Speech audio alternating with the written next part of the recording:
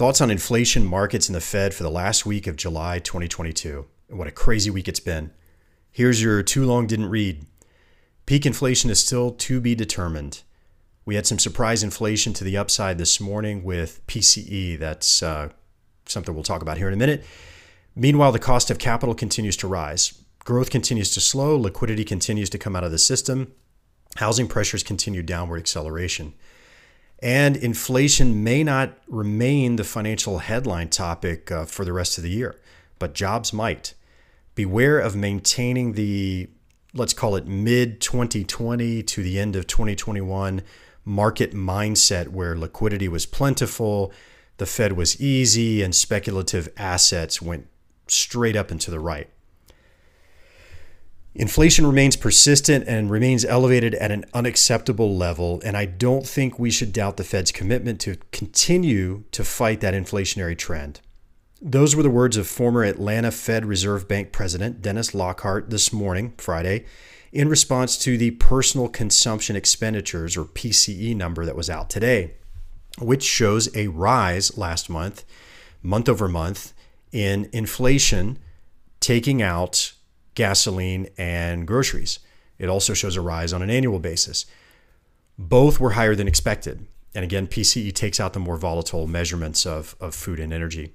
He went on to say, my quick assessment of the numbers that we've just presented is that it's pretty flat at the moment. So we're not seeing a worsening inflation situation. We're just not making the progress that we need. Lockhart did not get a dovish tone from the FOMC meeting on Wednesday, but markets soared as if the Fed was speaking dovishly.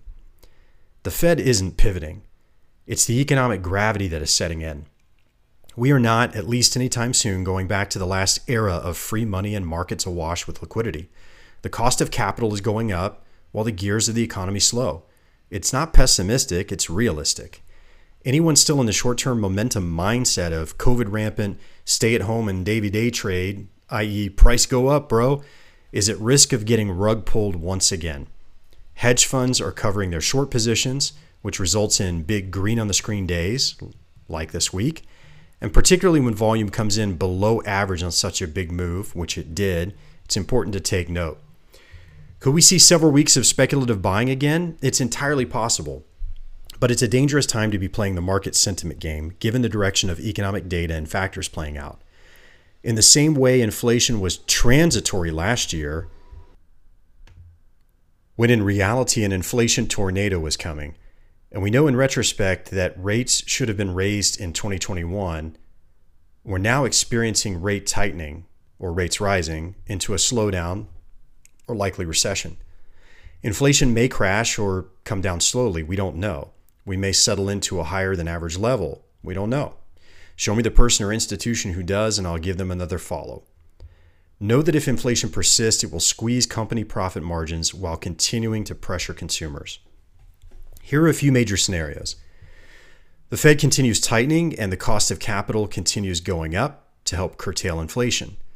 This will also further pressure the economy. Growth will continue slowing. Inflation persists at a higher than comfortable level, down from the peak but still high, and further pressure company profit margins and consumer spending, and growth continues to slow. Or we experience enough of a slowdown through the form of demand destruction, and job losses occur, continued market sell-off, consumer doesn't spend, etc., then inflation ends up coming down pretty hard and fast, and the Fed doesn't have to continue tightening, and in this situation, growth continues slowing. Pretty difficult to see a situation where growth doesn't continue to slow right now. Now, for disclosures, this is not financial advice. These are macroeconomic opinions. Consult a professional if you're looking for guidance. We are not economists. We seek research from many institutional sources, work to make sense of it, find patterns, compare data points, and put perspectives together that the public can understand. These views may influence the manner in which we manage assets for clients of our firm. For more content like this, go to followthemission.com, follow us on LinkedIn and Twitter, and subscribe to our podcast, The Daily Mission.